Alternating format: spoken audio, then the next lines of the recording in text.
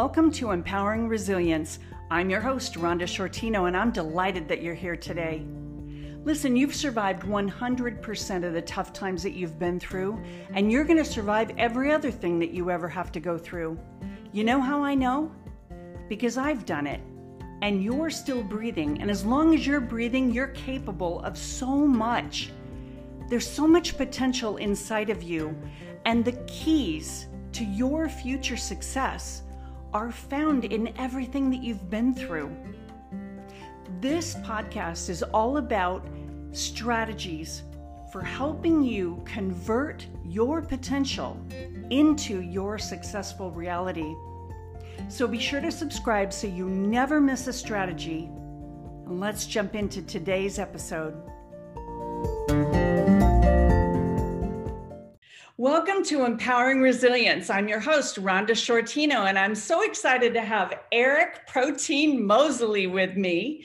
And Eric, I want you to tell our listeners who you are and what do you do and what makes you resilient. Hi, my name is Eric Protein Moseley. I'm a social impact documentary filmmaker. I have been recognized for educating the homeless about the coronavirus.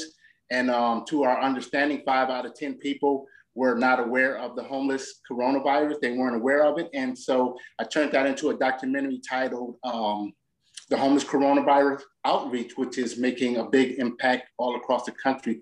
So my resilience is just coming up and being strong and continuing on to being, an impact for other people, like people that are listening here today. Oh, Eric, that's so awesome. So what made you decide to just get out there with a camera and start talking to people and recording it? I mean, how did you become aware, or were you just afraid that they were not aware of the coronavirus? Well, actually, it started some years ago. I was homeless with my daughter all across the country, and I was on drugs real bad. And I took my daughter all across the country in the pursuit of happiness. And during that time, we learned so much about, poverty and homelessness and things of that nature. And so eventually, when I got myself together, I wanted to do reality TV. And the only thing I knew about was homelessness. So I tried to do a pilot for a reality show, and come to find out that I had 2 hours worth of footage, and that turned into a documentary. But I was in New York, and me and my daughter relocated there, and we had to go back into the shelter because, we were starting over. And there was a young gentleman there who wanted me to become a homeless advocate and not try to make money off of the documentary. So that's what kind of drew me in to becoming a homeless advocate and turning the films into, a platform to educate people instead of trying to make money off of reality TV.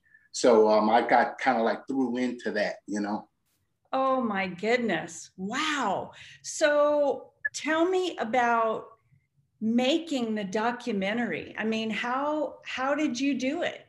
Oh, okay. The documentary, The Homeless Coronavirus Outreach, being that I am a social impact documentary filmmaker, I was laying in my bed here in Los Angeles, and I was hearing about all the news about all of these different organizations and, people who are taking shelter in place, and no one, the governor, mayors, or not even regular citizens, were talking about the homeless. Everybody was running for shelter in place. So I said, well, wait a minute, by me being homeless with my daughter for 20 years, what if me and my daughter were still out there? Who would care about us?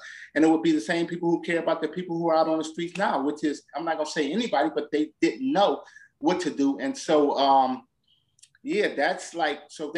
I got the message from God. And so I wasn't gonna turn it into a documentary in the beginning. I was just gonna go out and, just spread the message. But then I said, hey, look, I need to capture this because this is a moment that might not ever come back. So I captured it on the documentary, and the documentary just started airing all across the country and in different regions of the world. And so it just took off from that. I answered God, and God, shine light on me, but it's not about me. It's all about God. Oh, wow. So, there's something about lived experience that tenderizes our hearts, doesn't it? Yes. I mean, you thought about that. You're listening to the news and you're listening to all these people, and nobody's talking about the plight of the homeless. And I have to tell you, Eric, when I was 8 years old, I was homeless.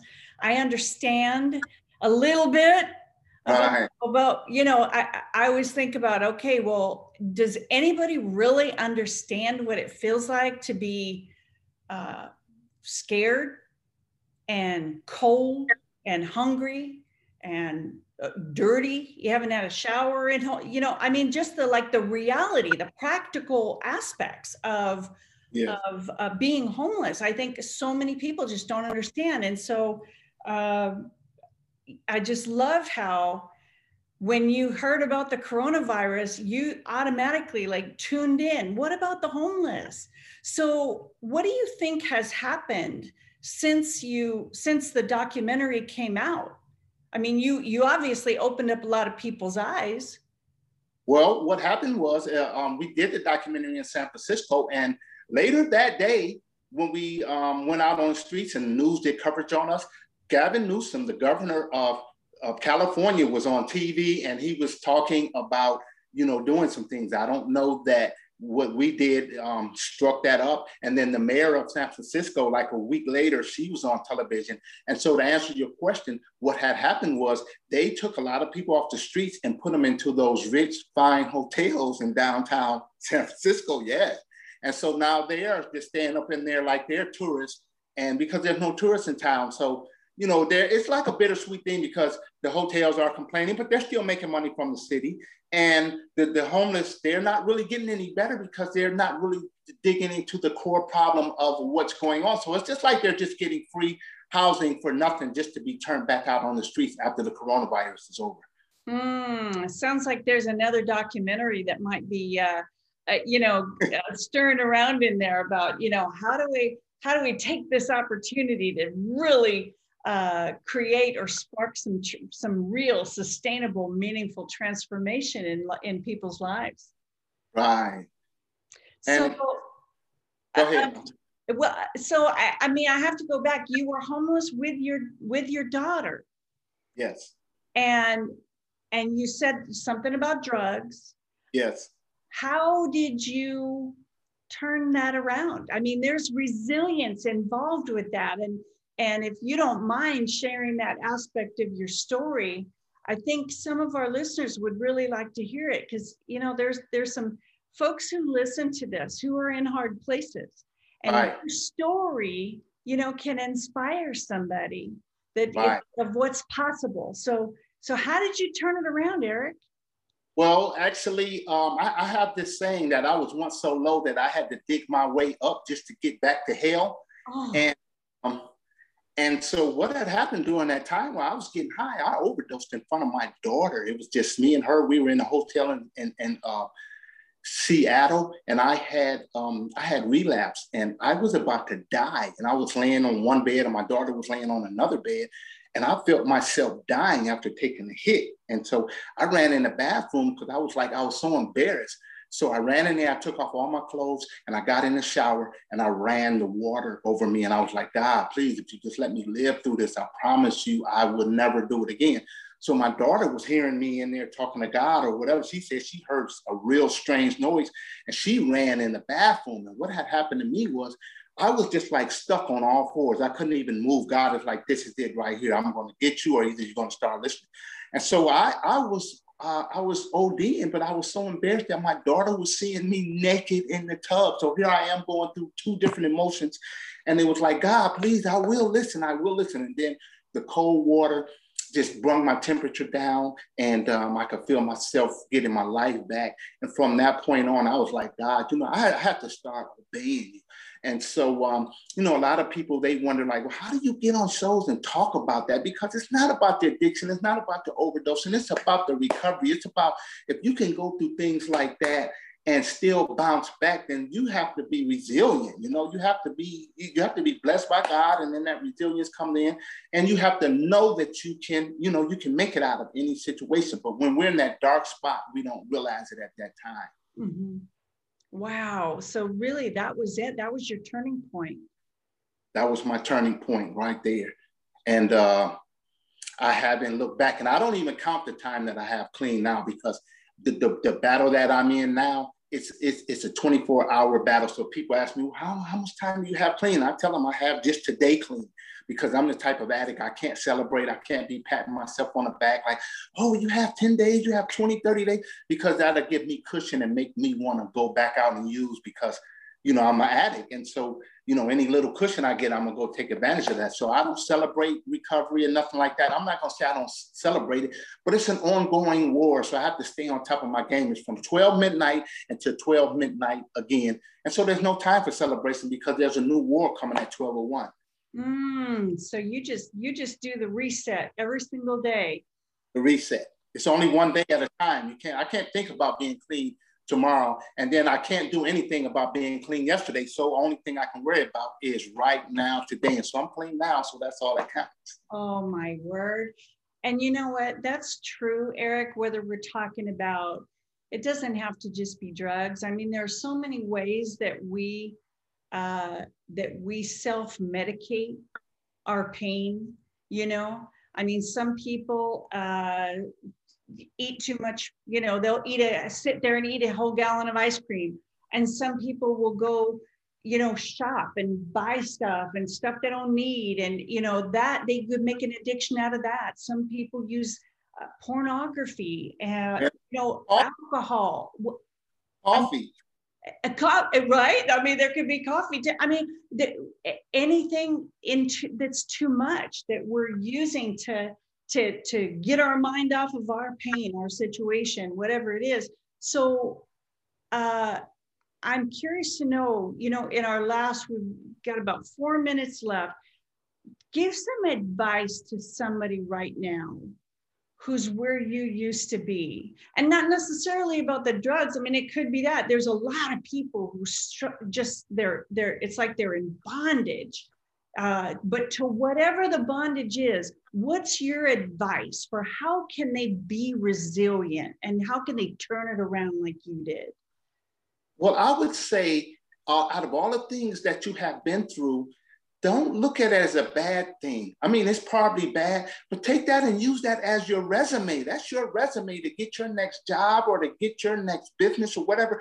We look at things as bad things, but there's a lot of people who haven't been through what you've been through that you can accomplish that they can't accomplish. So instead of looking at it bad, each thing that you've been through and even the little things that you have accomplished, use that on your resume. I tell people that, like, hey, look, you're not a part of my, certain people, I say, you're not a part of my career. You're just a part of my resume. That's all, because I'm going from this and I'm moving on to something else. But then you have people that are a part of your career. So what I would say to those people is, while you're going through it, get online and study about whatever you're going through. Try to find some type of business. That little sewing thing that you wanted to do back in the 70s or the 80s or the 90s. Go back in that closet and get that dress out of there. Those boots that you wanted to make a business out of, shining shoes or whatever, go back to it. It's ready to develop right now. All the things that you have done in the past, bring it to the forefront and believe that you can take whatever you did and turn it into something positive the same way that I have done. Wow, that is so good. That's such good advice. I'm just going to add my little 2 cents to that, is that I always say that I want people to succeed in life, not despite what they've been through, but specifically because of it. And I love how you put it. That's your resume. And because I came out of the foster care system and experienced child abuse, well, it empowered me. It equipped me to do what I did in my life. I'm a child advocate, and I spent 25, 30 years protecting the good people and organizations who provide foster care, who take care of kids in the child welfare system. I would not have been able to do that if I didn't know what it felt like to be in the system. And exactly. It's an amazing thing. I love how you put that. It's part of your resume. So we don't need to be ashamed about where we've been. We don't need to be ashamed about what happened before. We can take it out into the light of day and say, you know what? I'm not going to make excuses about it. This is what happened. This is the situation, but today's today. And I love that 24-hour reset, Eric, that you talked about. Today is the day that counts. Thank you. That's good. That's really good. So now if somebody wants to follow you, get in touch with you, if they want to know about the social impact documentaries that you make, how can they find you? They can find me at Eric Moseley. That's EricMoseley